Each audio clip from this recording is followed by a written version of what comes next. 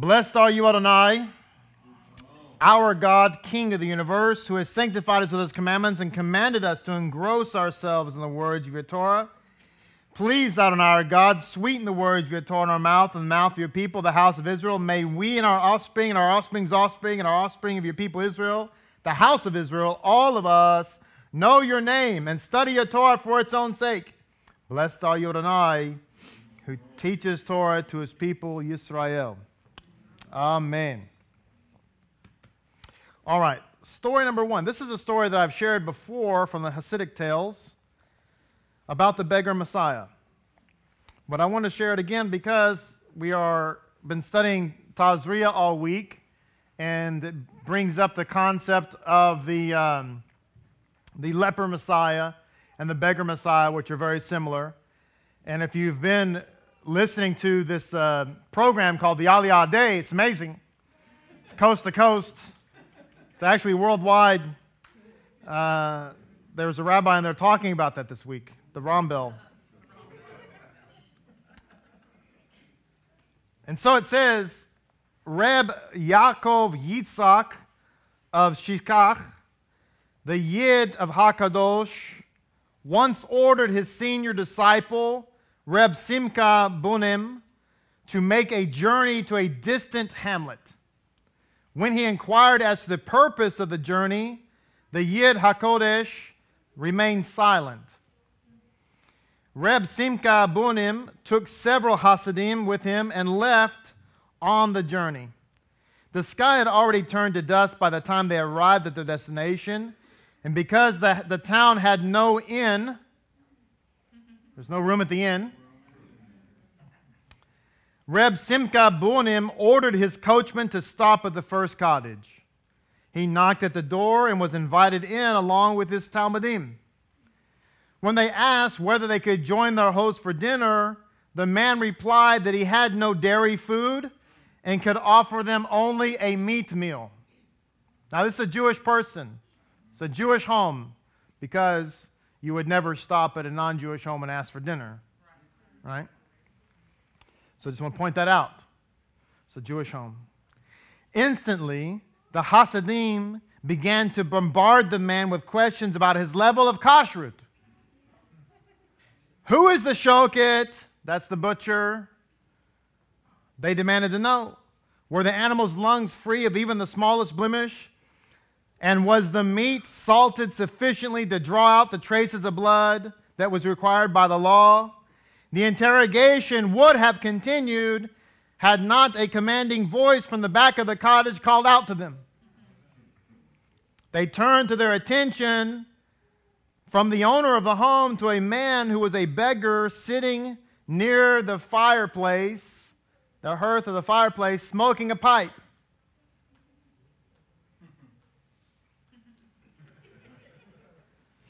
My dear Hasidim, the beggar said, with regard to what goes into your mouths, you are very scrupulous.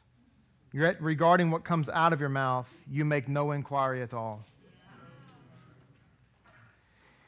See, the quote-unquote leprosy, the zarat of Tazria, was all about Lashon Hara. And by going to a Yid's, by going to a Jew's home who's offering you a meal, he's offering you a meal. You're not paying for it. He's offering to you. You begin to inquire about the kashrut status.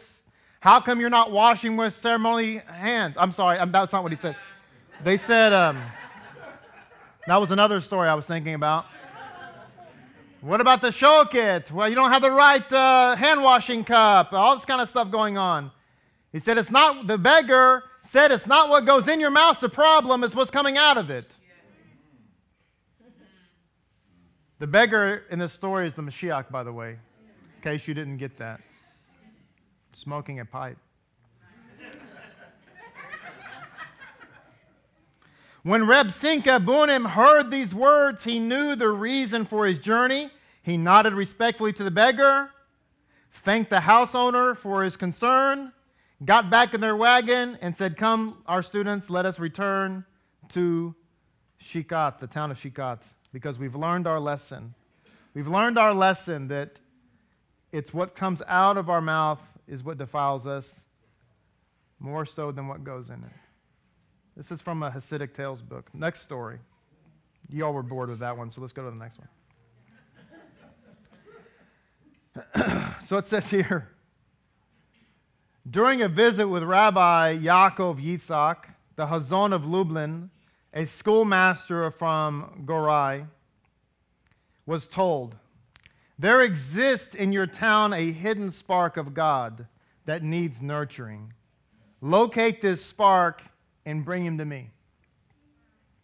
Understanding Reb Yaakov Yitzhak to mean that Gorai was home to a fledgling saint, the schoolmaster returned home and spent the night hiding in the Beis Midrash, that is the shul, the synagogue.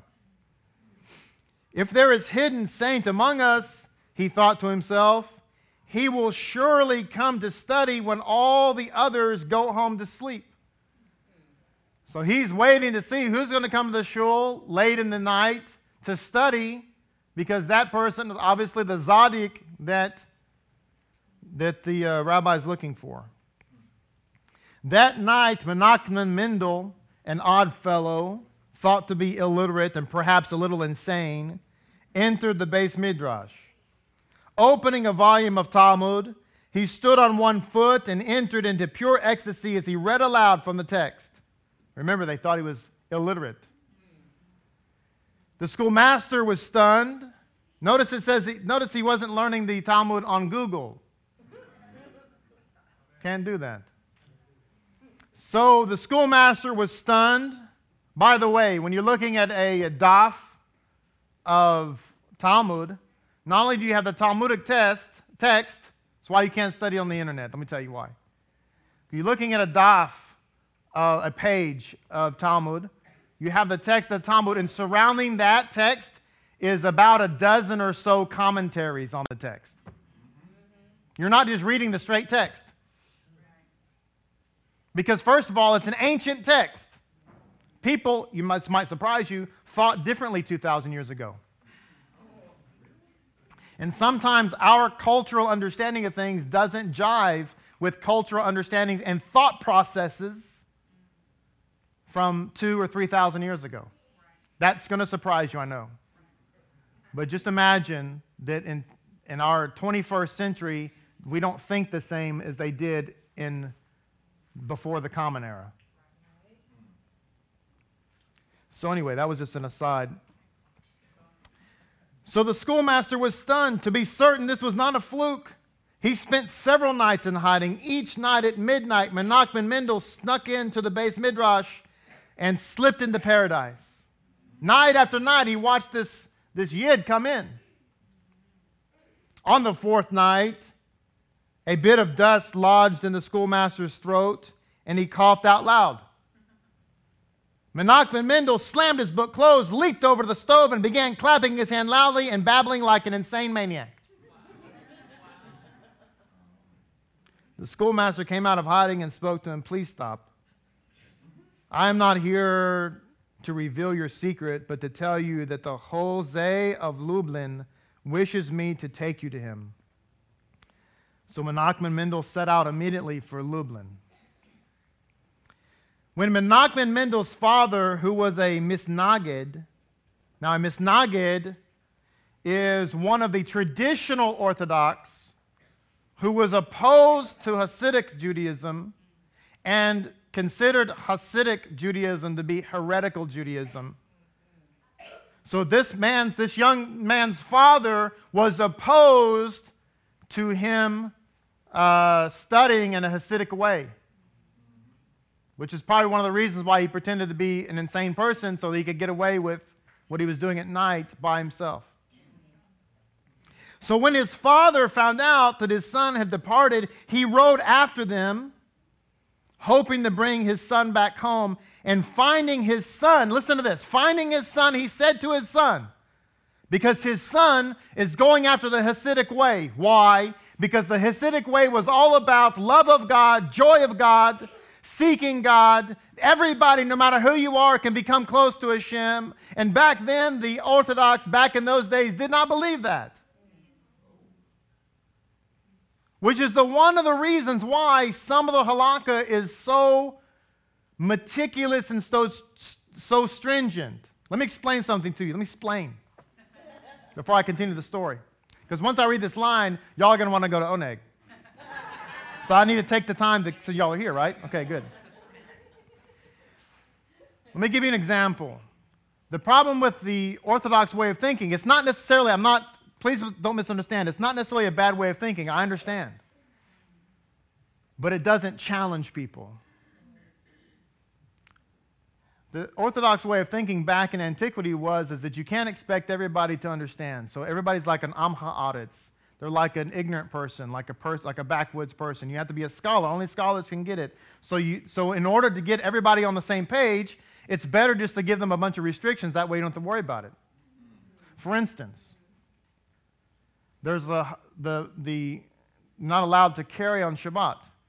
Why? Where did that come from? Came from the book of Nehemiah about donkeys and mules and so on that were loaded down with merchant goods, carried to the front of the gate of Yerushalayim, so that as soon as the Shabbat is over, you can start selling.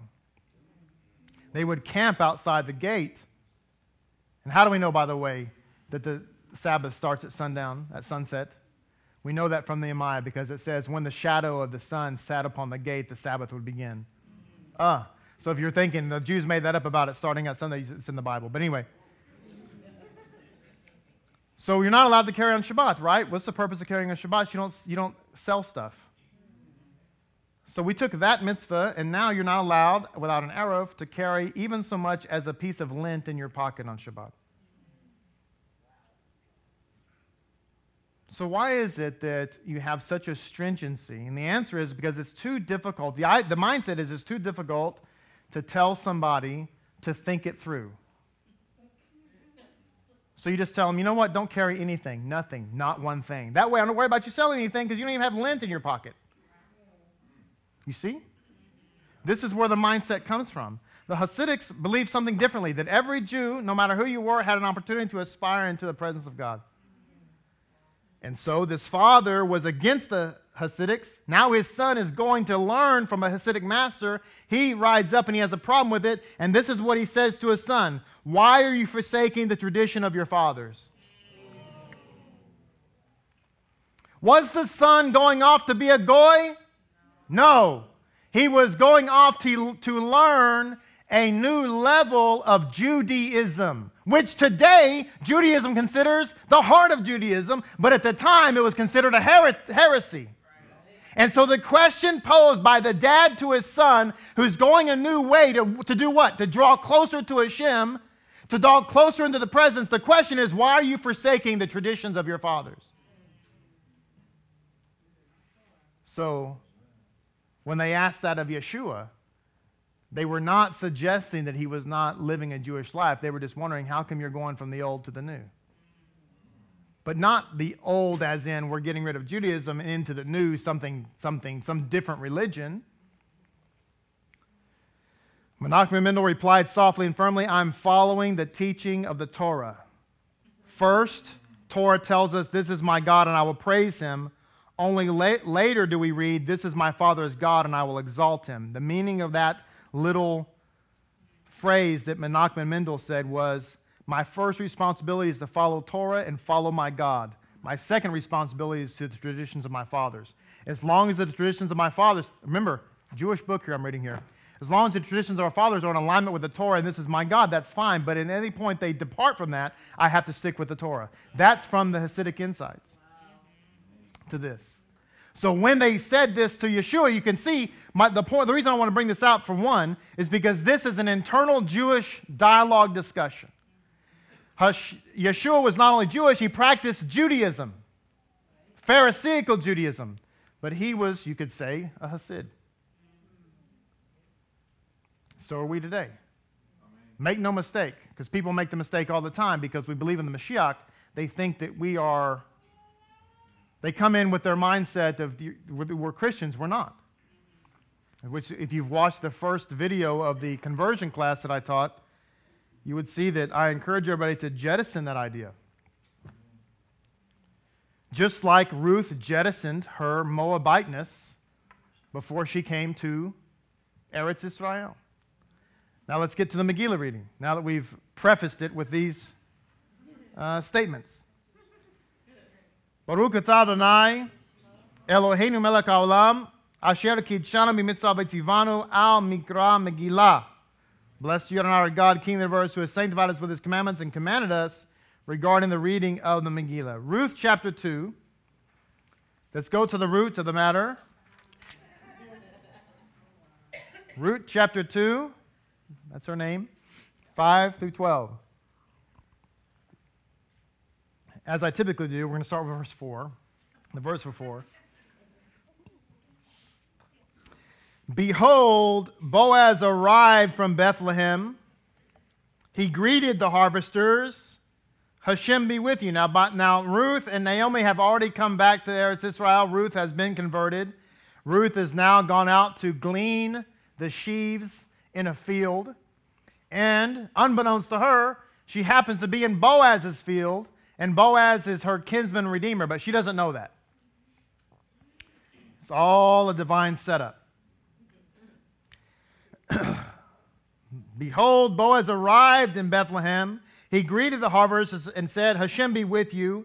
And they answered him, May Hashem bless you. Boaz then said to his servant who was overseeing the harvesters, To whom does that young woman belong? She is a Moabite girl, the servant who was overseeing the harvesters replied, the one that returned with Naomi from the fields of Moab. And she had said, Please let me glean and gather among the sheaves behind the harvesters. So she came and has been on her feet since the morning until now, except for her resting a little while in the hut. So it says, Then Boaz said to Ruth, Hear me well, my daughter. Do not go to glean in another field. Do not leave here, but stay close to my maidens. Keep your eyes on the field which they are harvesting and follow them. I have ordered the young men not to molest you. Should you get thirsty, go to the jugs and drink from what the young men have drawn. Then she fell on her face, bowing down to the ground, and said to him, Why have I found favor in your eyes that you should take special note of me, though I am a foreigner?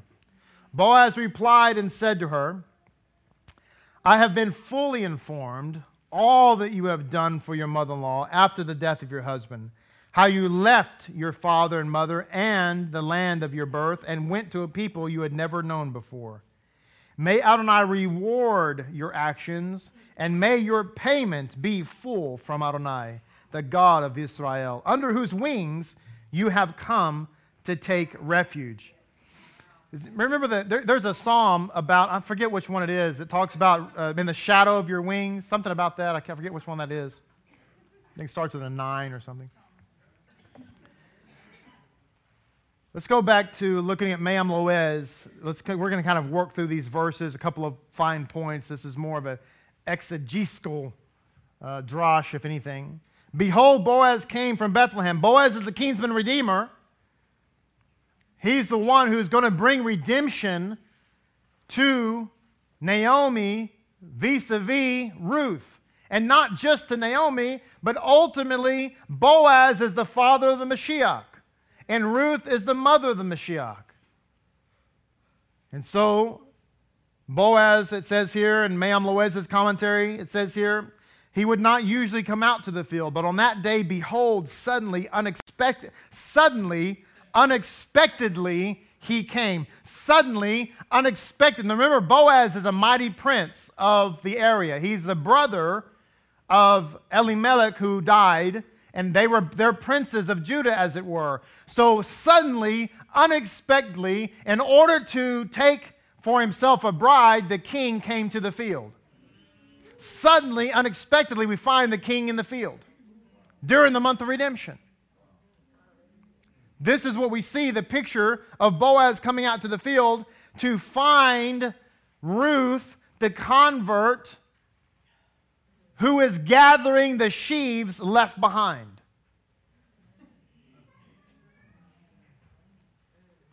One of the reasons why he came out and said what he said was because he looked at his field. He looked at everything that God had given him. Now, understand something. The reason that he said the greeting first, the sages say, versus the people greeting him, because naturally, when the prince comes out, when the owner of the field comes out, it would be considered a good etiquette to say shalom or hello or how are you to the person. It's like in the military, an enlisted man salutes an officer and the officer returns the salute. It's not the other way around. But in this case, the officer saluted the men first. Why? Because his wife had just died. He had just come off the 7 days of sitting Shiva, and you're not supposed to greet a mourner until they first greet you.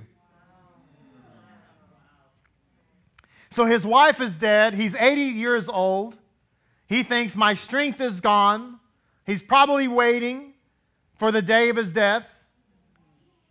What else is there to live for necessarily? Not that he's depressed, I'm not suggesting that, but just as a matter of reality. He rides out to his field, he looks over the fields, and he sees everything that God has done for him. And Maam Loez brings down, he says, at the splendid sight of his grain field and his workers busily harvesting, Boaz exclaimed, God be in your thoughts always. Do not allow material abundance to make you forget him. Consider that you are working now that you can be free to study Torah the rest of the year. In other words, Boaz looked around and he said, you know what? I have a lot to be thankful for. And I have to understand that everything comes from God. I want you to understand something we're about to read here, because we're about to get off into a discussion about giving and tithing and so on, briefly anyway. And you're thinking to yourself, probably, what does this have to do with the story of Ruth? You have to understand something. When Boaz came out and saw what God had given him and understand who his source was and was willing to give back to that source a penance, mind you, of what he had given to him, God said, now that you've given back to me, now that you've recognized that I'm your source and you haven't had an evil eye, I'm now going to bless you with Ruth so that you can have the king of Mashiach come from your loins and give for all eternity. All because he wasn't greedy. All because he wasn't greedy. All because he was a tither. That came out of left field, didn't it? No pun intended.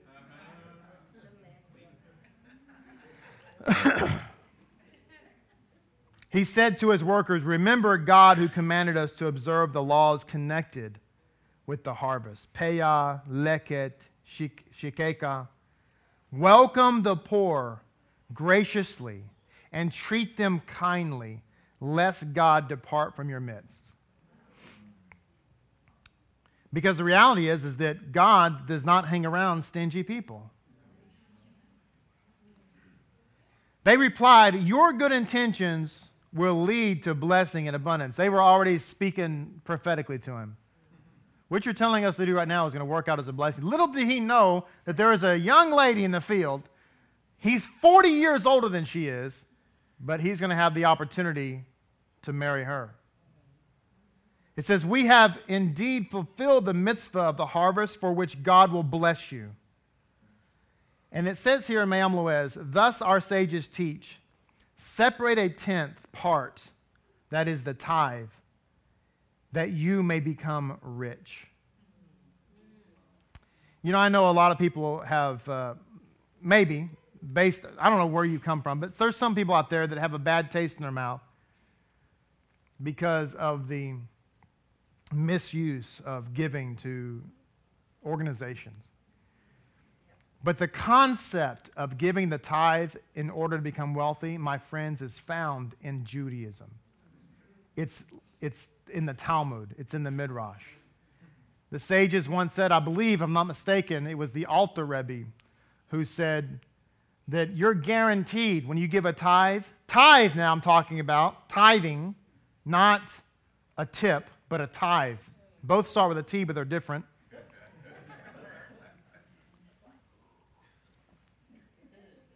When you tithe, you're guaranteed 4-time return.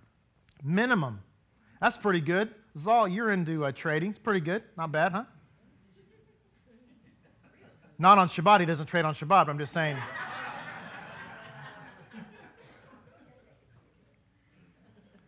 He's a day trader at 24/6.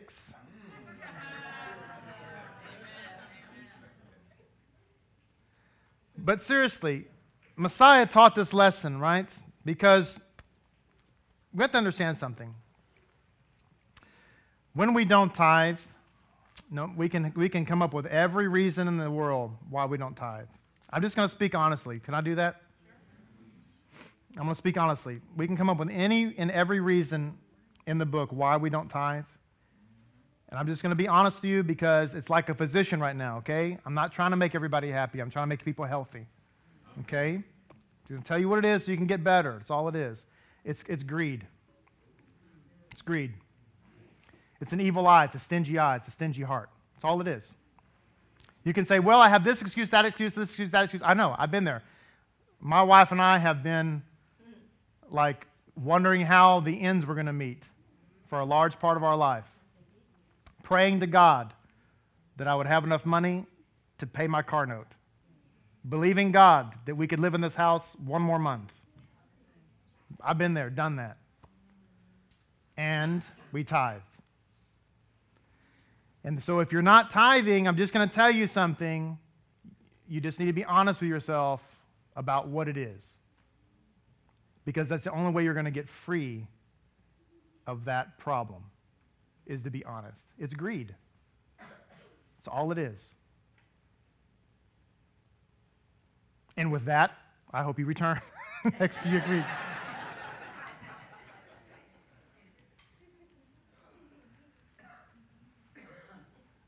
So I don't know if I trust you, Rabbi. Listen. I work for the sheriff's department, okay? I mean, we adopted a international child. The FBI knows us. You know what I'm saying? All right.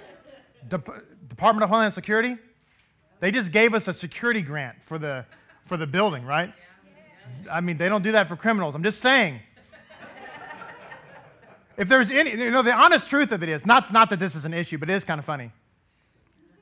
The honest truth, if there's ever been a more vetted rabbi in America, I mean, honestly, really, Department of Homeland Security, FBI, Tarrant County Sheriff's Department, I mean, I don't know. I mean, I have fingerprints everywhere, and I have a gun license. I mean, come on. I can't do anymore. I mean, the next level would be Secret Service. Yeah, I don't know. What am I going to do? So trust me, all right? Wow. Anyway, can I read this? Can I finish? All right. Matthew chapter 6, verses 19. This is Yeshua talking. All right. Do not store up for yourselves treasures on earth where moths and rottenness consume them and thieves break in and steal. But store up for yourselves treasure in heaven where moths and rottenness do not consume them and thieves do not break in and steal. For in the place where your treasure is, there your heart will be also. The lamp of the body is the eye, and if your eye is whole, your entire body is illuminated. But if your eye is evil, that's talking about greed. The euphemism here is greed. If your eye is evil, your entire body will be darkened, and if the light within you is darkened, how great is that darkness? A man is not able to serve two masters, for he will hate the one and love the other, or he will cling to one and despise the other. You are not able to serve both God and money or mammon.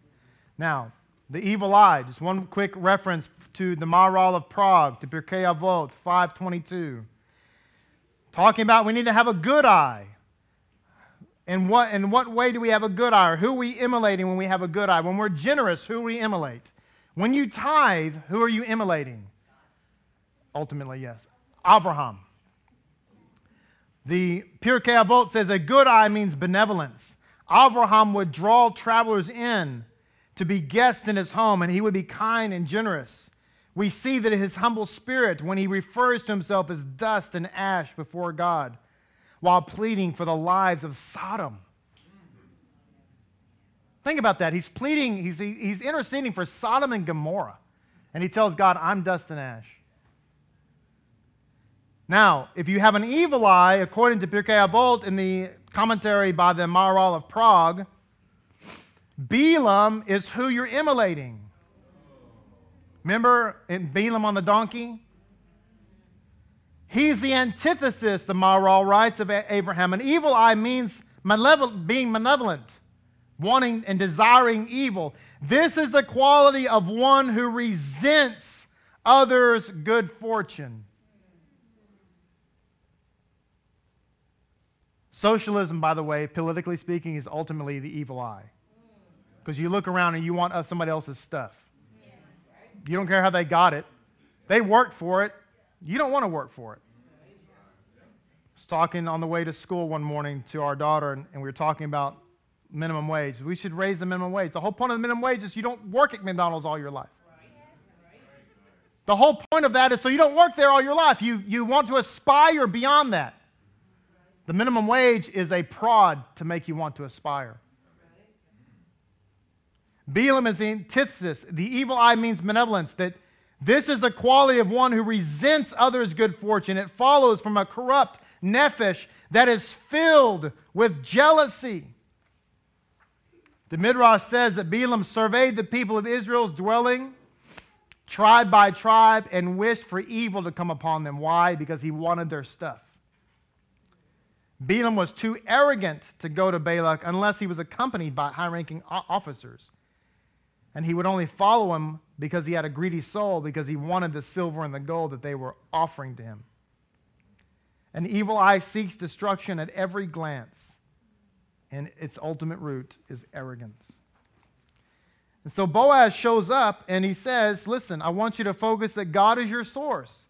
God is your source. We were reading something last night, a story at the Erev table of a incident apparently that happened this last year in the New York area. There were two Jewish fish places. They've sold fish. And one burned a fish market. Thank you. I couldn't think of they sold fish. They were fisherers. Anyway, Betty Crocker, whatever. Okay, so one of the fish places burned down in a fire. And so the competitor found out about it and called the other guy and said, what can I do to help? And he said, well, honestly, I need a place to prepare the product and I need a place to sell it. And he said, well, how about this? How about you just come in and use half my kitchen and you can use half my store to sell your fish until you can get everything rebuilt. And so somebody came in and asked, just out of curiosity, how is it, y'all the competitors? How is it that you can bring somebody in like this who's your competitor? And most people in the secular world will be like, oh, it burned down. Woo, too bad for you. Now you put signs out, say, since they can't serve you, come to us. He said, how can you do that? And he said, well, I have Amunah. On Rosh Hashanah, God has already decreed what my year is going to look like. So whether I have a competitor or don't have a competitor makes no difference because everything I'm going to get comes from Him. It doesn't change. So I can bring my competitor into my own store and we can still sell. And if I'm doing good or doing bad, it's only because He decreed what I should get this year. So you say to yourself, well, if I start tithing, then I'm going to lose. No. God's already decreed what you're going to get this year. That's why you can spend money on mitzvahs. You're like, man, honey, we spent too much money on Seder plates. And it's like, don't worry about it. When I'm spending money on God, you don't think He has the money to pay me back?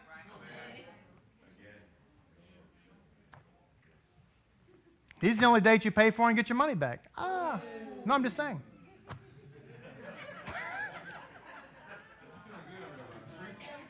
Preach. I mean, really. How much time we got? Not enough. All right, listen. So, how does this connect? He sees the field. He's committed to giving. Let the reapers come. Let the people come and gather because he realizes everything he has from God anyway. So, it's all determined. Man, that's so... That's so important. Why the 40 days of Teshuvah are so important, because God planned your year at that moment. God plans your year at that moment. But He leaves the door open for Teshuvah through the rest of the year. So if you missed it, guess what? Got another chance. Now listen. As He's saying all this, God is listening. He's saying, man, you don't even know that you just opened your field to let a poor person come in and gather the sheaves. But she's going to become your wife, and through her, you're going to have Mashiach. All because you have a revelation of giving. So he doesn't have a wife.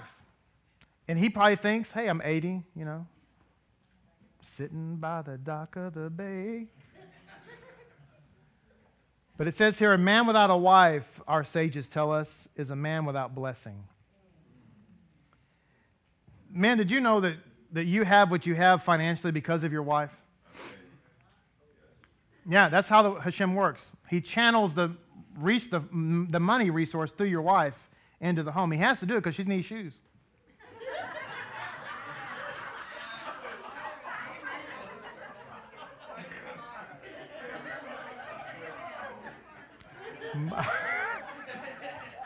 My wife is like, she's like, will you please buy some new shoes? And I'm like, honey, these are fine. She's like, oh my God. You've had those like 10 years. I'm like, what's wrong? They're comfortable. So she drugged me into a shoe store. And I'm picking out shoes, and they're out there looking at shoes. Like, my God. What are y'all, like centipedes or something? You can't even...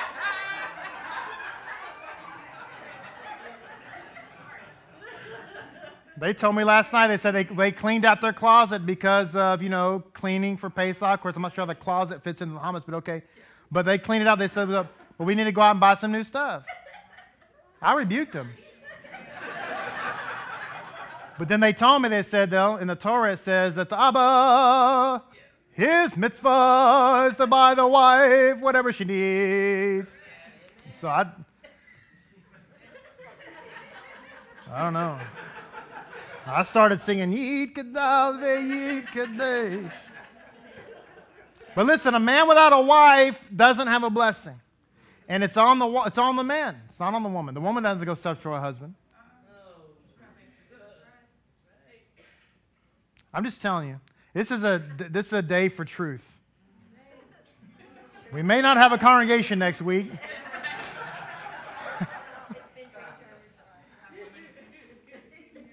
I'm just saying.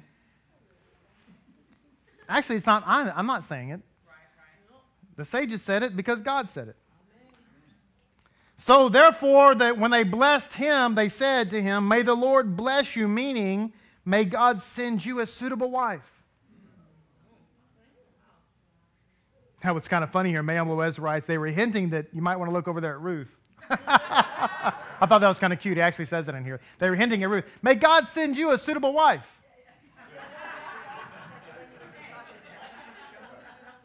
The one you just asked me about. Whose girl is she? Actually, she's nobody's.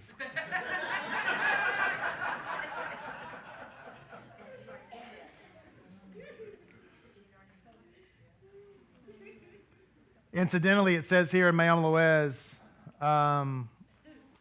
that when he greeted them in God's name, that was the source of the custom whereby we now say to each other, Shalom Aleichem. And we respond, Aleichem Shalom. It comes from Boaz greeting the people in the field. There's more to say. We'll hold it to next week, but I'm kind of running out of time here. But I know, right? Hey, we had a lot of extra readings. But listen, this is the deal where when we say Shalom Aleichem to someone, we know that Shalom is a one-word blessing, nothing missing, nothing broken. When we say Shalom Aleichem to someone, we're actually, among so many other things, blessing them with financial abundance. And when they say to you, Aleichem Shalom, and unto you be Shalom, they're saying, and may you, among all the other blessings, finances is just one aspect of it, but unto you, may you be abundantly blessed financially. Well, why do we say Shalom? Because Maam brings down that Shalom is a name of God. You know, like Sar Shalom? Now listen. All that we said today, what do we know? What do we know?